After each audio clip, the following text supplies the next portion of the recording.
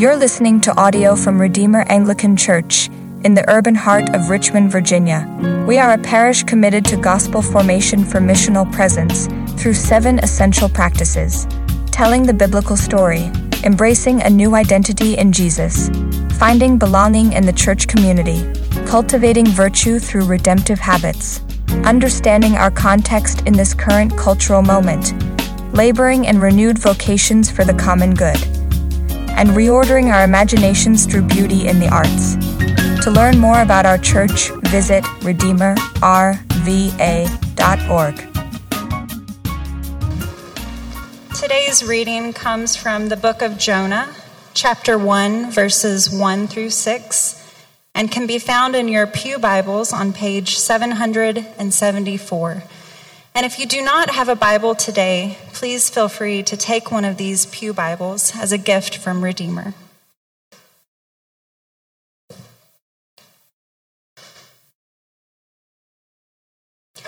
Now the word of the Lord came to Jonah, the son of Amittai, saying, "Arise, go to Nineveh, that great city, and call out against it, for their evil has come up before me." But Jonah rose to flee to Tarshish from the presence of the Lord. He went down to Joppa and found a ship going to Tarshish.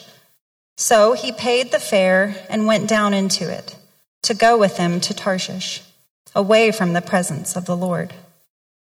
But the Lord hurled a great wind upon the sea, and there was a mighty tempest on the sea, so that the ship threatened to break up.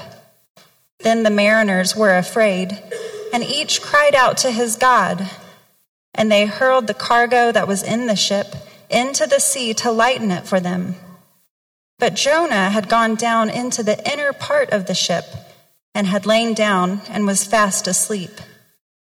So the captain came and said to him, "What do you mean, you sleeper? Arise, call out to your God. Perhaps the God will give us a thought, that we may not perish." The word of the Lord.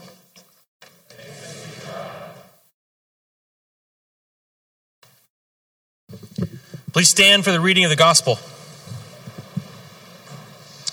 Gospel reading this morning is Matthew 9, verses 9 to 13. You can find it on page 814 in your pew Bible. It says, "The gospel of the Lord Jesus Christ according to St. Matthew. Glory to you, Lord Christ. As Jesus passed on from there, he saw a man called Matthew sitting at the tax booth. And he said to him, 'Follow me.' And he rose and followed him. And as Jesus reclined at table in the house, behold, many tax collectors and sinners came and were reclining with Jesus and his disciples. And when the Pharisees saw this, they said to his disciples, 'Why does your teacher eat with tax collectors and sinners?' But when he heard it, he said, 'Those who are well have no need of a physician, but those who are sick. Go and learn what this means. I desire mercy and not sacrifice. For I came not to call the righteous, but sinners.'" The gospel of the Lord. Praise to you, Lord Christ. Amen. Let's be seated. Well, once again, good morning, church. Hey, good morning to you all. For those of you who are new, welcome to Redeemer. If we haven't had a chance to meet yet, my name is Dan. I'm very grateful to serve here as a pastor. Now, today is the first Sunday in the season of Lent, which, contrary to popular belief, is actually not a season of gloominess and songs in minor key and giving up chocolate, all of which sound terrible, but rather a season based upon the 40 days that Jesus fasted in the wilderness in preparation for his earthly ministry. These 40 days, therefore, become for us, in the season of Lent, this time of preparation for our mission. It was a time of preparation for Christ's mission. It's a time of preparation for our mission as well. We are a church committed to practicing gospel formation for missional presence. That's our reason for existing as a church. And I know that we all walked into this side entrance today, not the main entrance, so I'm going to point over here instead of over there. But on your way out this morning through the side, if you want to pick up one of these vision cards, it has on one side printed gospel formation for missional presence, and then through the 7 practices of the ancient church. Practices of story, identity, belonging, virtue, context, vocation, and imagination. And on the other side, it actually gives you a pretty clear, simple, and straightforward way to move from a new person who is just getting to know Redeemer to actually someone who's on the inside, an insider, a member here. And so pick one of these up on your way out if you can, and learn more about what it means for us to practice gospel formation in order that we be a missional presence here in the city of Richmond in our place and in our time. Now, to help us along the way, we are practicing Lent. Lent is part of the tradition of the ancient church. Not everybody in the room is familiar with that. I get it. I didn't grow up with Lent. I imagine some of you did not grow up with this either. We're kind of getting to know what it means to be a church that practices Lent. And to help us with this, we are going to pursue during this season a sermon series on the book of Jonah. And I hope it helps us lean deeper into the practices of Lent. Because Jonah, the story of Jonah, contrary to popular belief, similar to Lent, is deeply misunderstood. It's not primarily about a man who is who gets eaten by a whale. The big fish in the story of Jonah, did you know, is only actually mentioned in 3 verses and has no speaking lines, which I imagine is probably deeply disappointing for the whale. But rather, the story of Jonah is actually the story of God's mercy. Did you know that? God's mercy on people that are living far from him, God's mercy on Jonah himself, God's mercy on you and your neighbors. It's a book about mercy. That's what it is. And so we're calling this series Jonah and the Mercy of God. And to tell you, I know I'm asking you to get a lot of stuff, but this is our small group guidebook. It not only gives you practices of Lent, but also will help you walk through this series with your small group. There's discussion questions in here and some more information. Please pick up one of those as well on your way out through those doors, okay? So you got 2 pieces of homework so far, maybe a few more as the sermon goes on, all right? As we begin, let me say a prayer. Heavenly Father, I pray that right now the words of my mouth and the meditations of all of our hearts would be acceptable and pleasing to you, O Lord, our rock and our Redeemer. Amen. So one of the first games that most children learn how to play with their parents is hide and go seek, right? It's an absolute delight to watch kids play this together. Very young children love to play this because children, as all human beings do, have this within them, this kind of dissonance where they want to hide, but they also want to be what? Found, right? Kids want to hide. Kids also want to be found. This past weekend, our family was celebrating my dad's 70th birthday, which was a lot of fun. It was kind of like a big family reunion. All of my siblings and their spouses and kids were all packed into one house together. I don't actually know how many kids and cousins were in there, but it felt and sounded like 100 throughout most of the weekend. And at one point, yesterday was a little bit rainy and cold, and so we were inside, couldn't go out, and we played hide and go seek. Now, playing hide and go seek with a bunch of little cousins is a lot of fun because all you have to do to start the game is just lean in and say, I'm going to find you. And it triggers, like they immediately know what's going on. And they all scatter like roaches when you turn the lights on. And they all go and they hide. And if you go into a room where there is a little kid hiding, what do you have to do to find them? All you have to do is walk into the room and say, I wonder where they are. And then what do you hear? You hear giggling from under the bed or in the closet or something. Because kids love to then spring out and say, here I am, right? Because we love to hide, love to run away, but also love to be found. And that dissonance that little kids have within them in that kind of hysterical way, it actually doesn't disappear as we get older. It just becomes a little darker. It becomes a little more complex. The ways in which we hide become more devious, and our desire to be found actually becomes more desperate because all human beings have within themselves this conflicting instinct to hide and the instinct to be found. And Scripture, the story of the Bible, actually explains that dissonance to us. The story of the Bible is in one sense a story of people that hide. In Genesis chapter 3, Adam and Eve, these first human beings, they rebel against God, they experience sin, they're separated from God. And what do? They immediately hide, they flee from the presence of God. And all through the story of the Bible, we see these characters who are running from God. Elijah, this prophet, flees and hides. The disciples leave Jesus and run away. Even Peter denies knowing Jesus. He's fleeing from his identity in Jesus. But Scripture tells the story not only of people that run away from God and that hide from God, but also of a God who chases, a God who pursues. What does God do with Adam and Eve when they hide from him? Does he just shrug his shoulders and walk away? No. He goes looking for them. Where are you? He calls out. God also pursues Cain, even after he has murdered his brother Abel. Where are you? He pursues Elijah. Jesus restores the disciples. See, the Bible tells the story of people who run and hide, but also of a God who pursues and a God who seeks. And this dynamic between running and hiding and pursuing and chasing is on full display here in the story of Jonah. and maybe perhaps best on display here in the story of Jonah, because this little short story is, I would argue, one of the greatest, if not the greatest short stories ever written. It's a masterful tale. There are no wasted words. And as we explore it over the next 5 weeks, I hope that you fall in love with the story. I hope the story kind of gets in you because it's beautifully told, it's masterfully written, it's simple enough for a child to enjoy, but it's complex enough to devastate an adult. Now, as we get into the story, let's just look at the first couple verses. Verse 1, chapter 1 begins like this. Now the word of the Lord came to Jonah, the son of Amittai. Now, what does that mean? Well, you got to understand, Jonah was a prophet, which means he is someone who received the word of God and then spoke it on behalf of God to other people. In Old Testament times in the nation of Israel, to be a prophet is a very particular and unique vocation. Other people understood what prophets were. Prophets understood who they were and the kind of life they were called to. And so for Jonah, this is likely not the first time that he has received the word of God. Now, what is that phrase, the word of God? Some of us have not been around church for very long, or even those of us who have, maybe sometimes just pretend like we know what that means, but that's kind of Bible talk. So what is the word of God, or the word of the Lord? Well, it is the message that comes from God through his prophet to his people. It is sometimes encouraging. It is sometimes a rebuke. Sometimes it rejoices. Sometimes it convicts. Sometimes it illumines or reveals. Sometimes it predicts the future. But always, no matter what emotional level it's hitting on, it is always a word of mercy. Meaning, God always sends his word for the good of those who receive it. Now, who is supposed to receive this word? To whom is Jonah sent? In verse 2, it says, God says to Jonah, "Arise, go to Nineveh, that great city, and call out against it, for their evil has come up before me." So, this is a little history lesson. Nineveh was the major city in the Assyrian Empire. And what you've got to understand at this point is that the Ninevites are not a part of God's people. They are outside the covenant.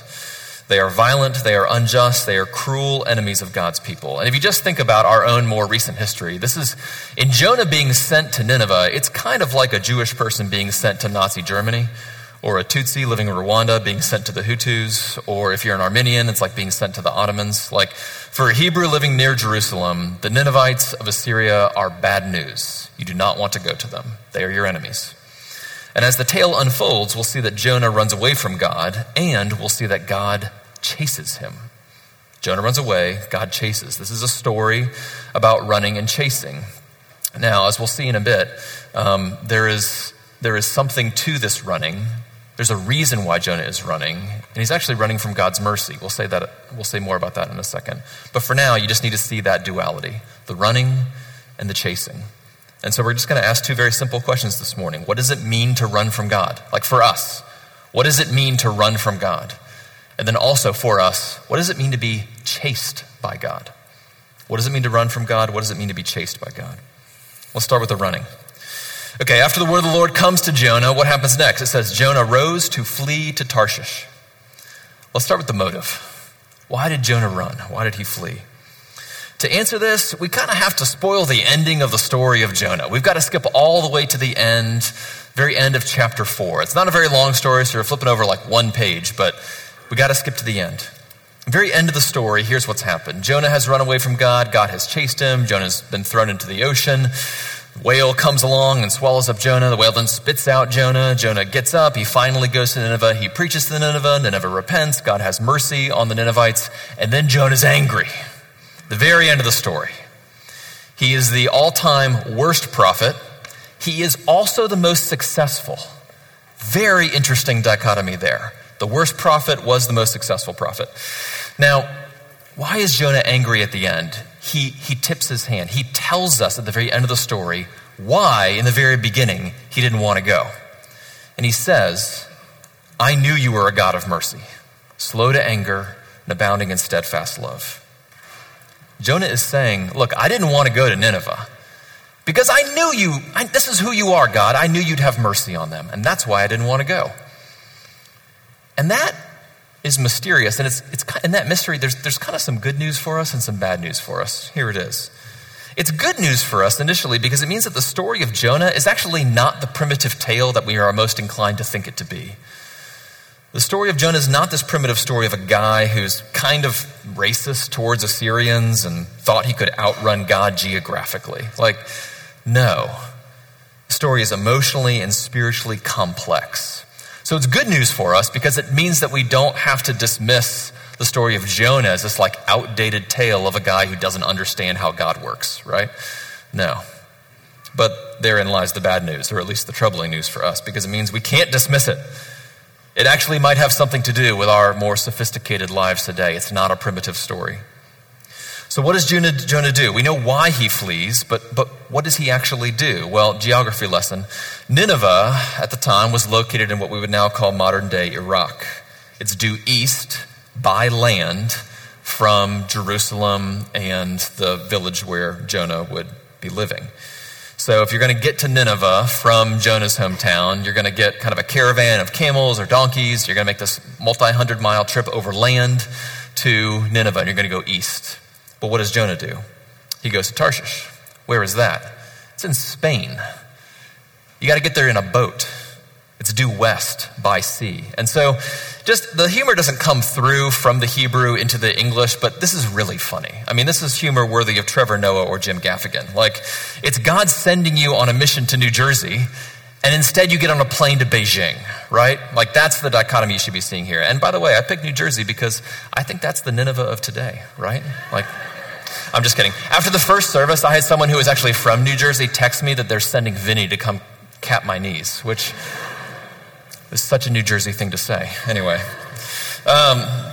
Okay, so the geography of this text is not accidental. Not only is there this east-west thing happening where God calls him east, instead he decides to go west. But look, again, I've got to convince you, the book of Jonah is a masterful tale. No wasted words, no accidental words. What is the first word in God's call to Jonah? When the word of the Lord comes to Jonah, God says to him, word one, arise. Jonah's response is, he goes down to Joppa, down to a ship, down into the inner part of the ship. Arise, go up. Jonah's response, go down. There's some geographic wordplay happening here. And what is he trying to do? It says that the text says that he is fleeing from the presence of the Lord. Now, what does that mean? I mean, at first blush, our temptation is to read this and think, well, Jonah is just kind of dumb. Like, he's just not theologically sophisticated. We know that if there is a God, and I know not everybody here believes in God, but if there is a God, then surely he can go anywhere. He's not limited to like Richmond or Jerusalem. He can be anywhere or go anywhere. But Jonah, primitive idiot that he is, doesn't actually know that. No. Jonah's a prophet. He's dialogued with God before. Have you done that? You have not. If you have, come talk to me. Like, Jonah is not theologically primitive. When he is fleeing from the presence of the Lord, what is he doing? Well, for a Hebrew at this time in history, where is the presence of the Lord primarily located? In the imagination of a Hebrew. It's in the temple. The temple is where the presence of the Lord dwells primarily with his people. So when Jonah flees the presence of the Lord, what is he doing? He's running away from the temple. He's running away from the community of God, the people of God, any kind of accountability. And he's running away from all the people who would know that he's a prophet and that he's called to speak on behalf of God. He's running away from church. That's what he's doing. Fleeing from the presence of God equals fleeing from the church, from the community of the people of God. Now, listen, at this point, we've got to recognize everybody does this. Everybody runs from God. Now, I'm going to show you how in just a minute, but first we've just got to acknowledge together, everybody runs from God. A crucial part of self-knowledge, knowing yourself, is knowing the particular subtleties and strategies that you use to run away from God. So if I just ask you right now, what are your strategies for getting away from God? Everyone, if you're going to really know yourself, you need to learn how to answer that question. And it's a hard question. You know, a lot of us do these things in different ways. Not everyone does it the same. Some of us run away in a similar way that Jonah did. We physically run away from church, away from other Christians. We get as far away from possible as from the Christian lifestyle. We deconstruct church and the way of Jesus as much as possible. We try to run through secularism. We embrace a life that, to the best of our ability, does not include God. And some of us have done this in the past, and I know that others of us are in the middle of doing this right now. And you're visiting this Sunday. You might even be regretting it at this point, right? Somebody invited you here. Maybe you came out of your own curiosity, maybe against your better judgment. And you're in the midst of that running right now at this moment. And not everybody is in that camp. Some of us are. Some of us are in a different camp where we do this a little bit less openly. We might have kind of the outward Christian lifestyle thing going on, but secretly we are running from God. We just do it in secret ways because our friend group would be kind of like scandalized if they found out the secret ways that we run from God.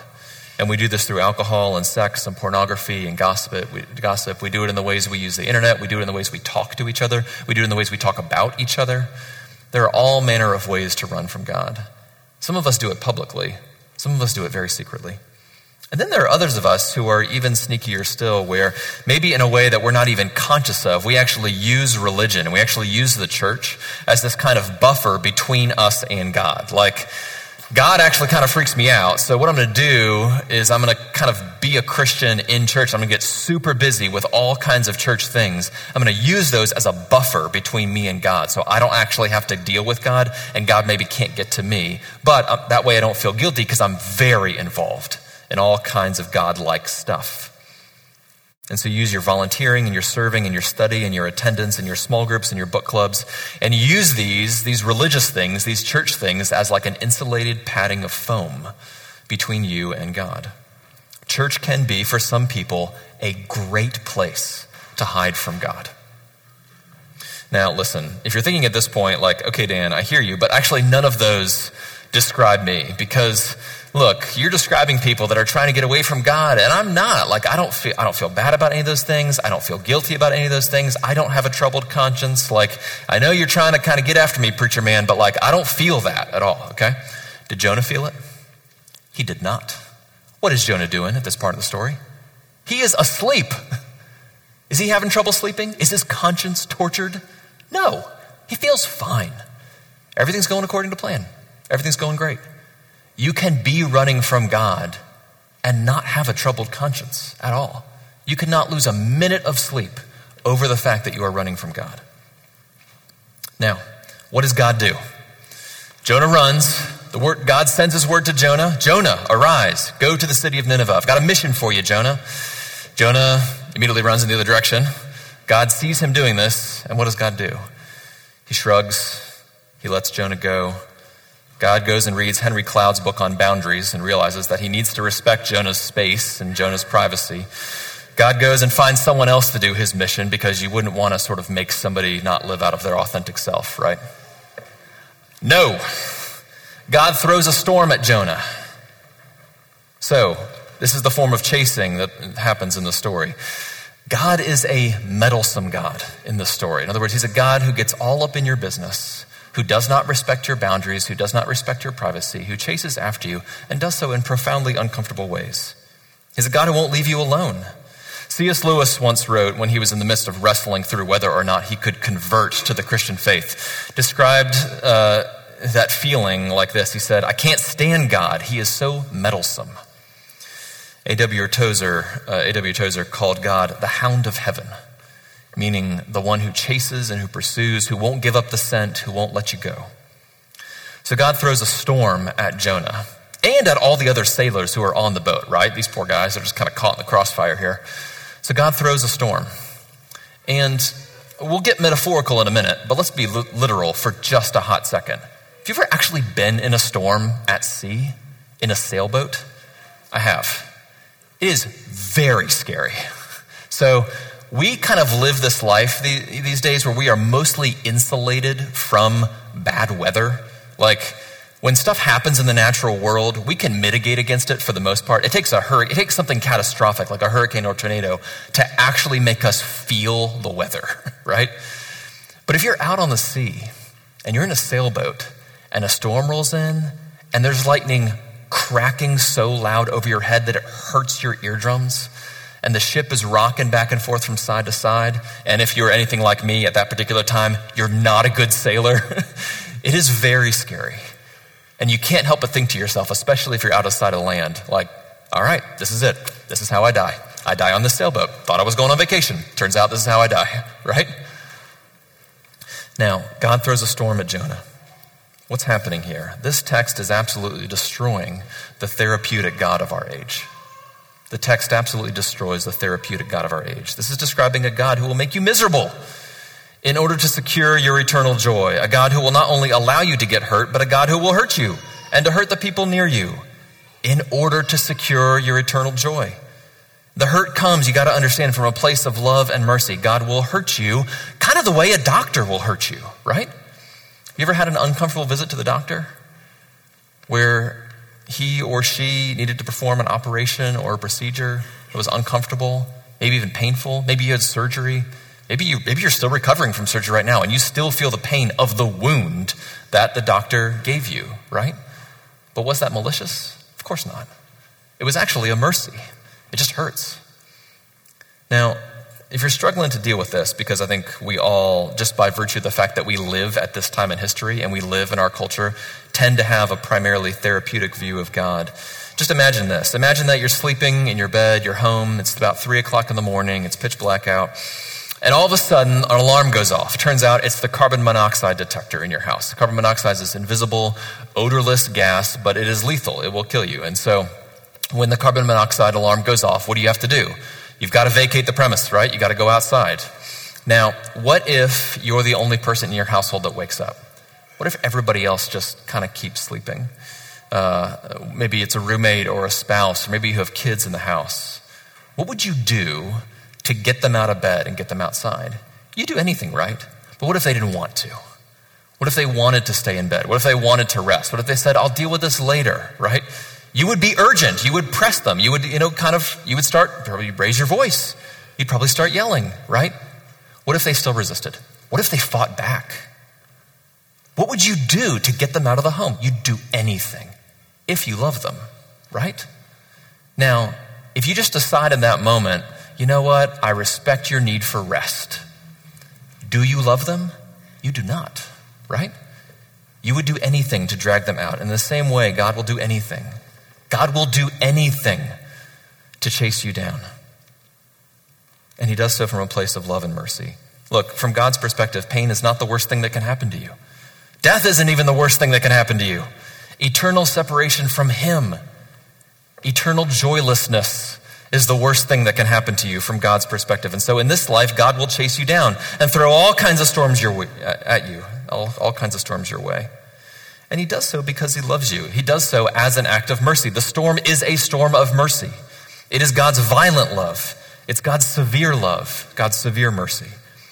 The storm is God tracking you down to save you from being hit by the train. Look, if you don't believe in a God who loves you enough to throw a storm at you, then you kind of only believe in a God who sort of kind of likes you, but mostly just sort of needs to be liked by you, right?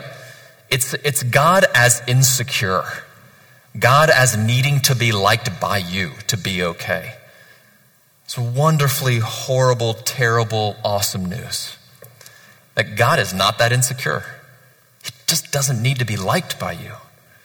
He does love you fiercely. And so he will throw storms at you, even if you don't like them, because he loves you and he wants to rescue you. The storm is a storm of mercy. It is actually for Jonah's good. It's for the sailor's good too.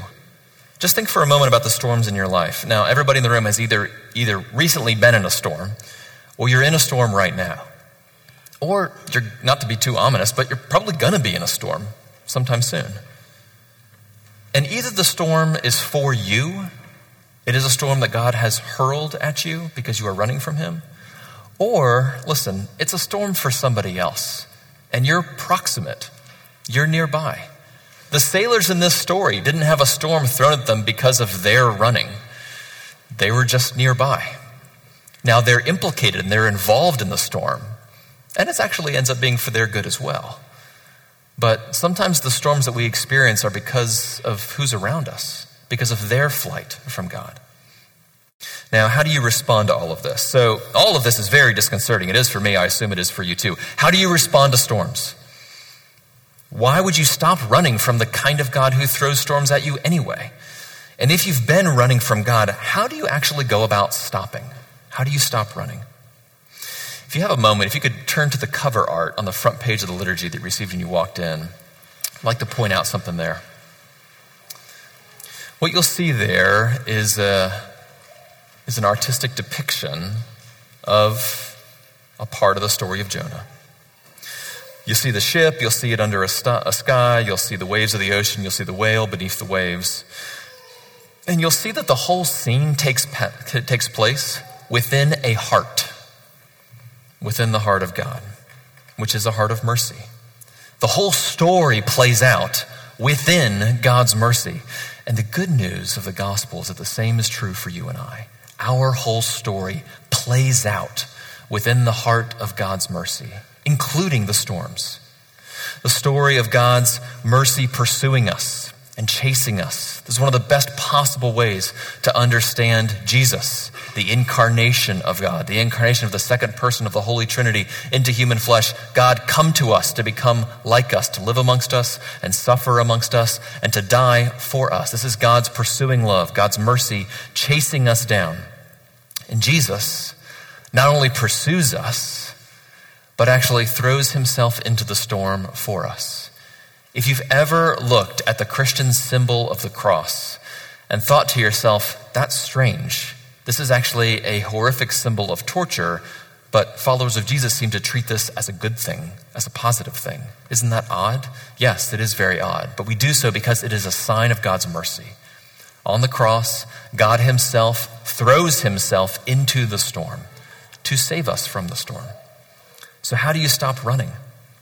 Well, the answer is actually found in a wonderful place. It's actually found in the words that come from the lips of pagan sailors right here in the story. How does the word of God come to Jonah in the very beginning of the story? Arise, right? When they're in the middle of the storm and the pagan sailors are panicking and they go down into the hold of the ship and they find Jonah sleeping there, what's the first thing the captain of the ship says to Jonah? Arise! It's the same word. You think that's a coincidence? It is not. Do you think God can speak to you through unbelievers? Of course he can. Arise, call on your God. It's a call to pray, to confess, to repent, to turn around. That's what repent means anyway, right? Turning around.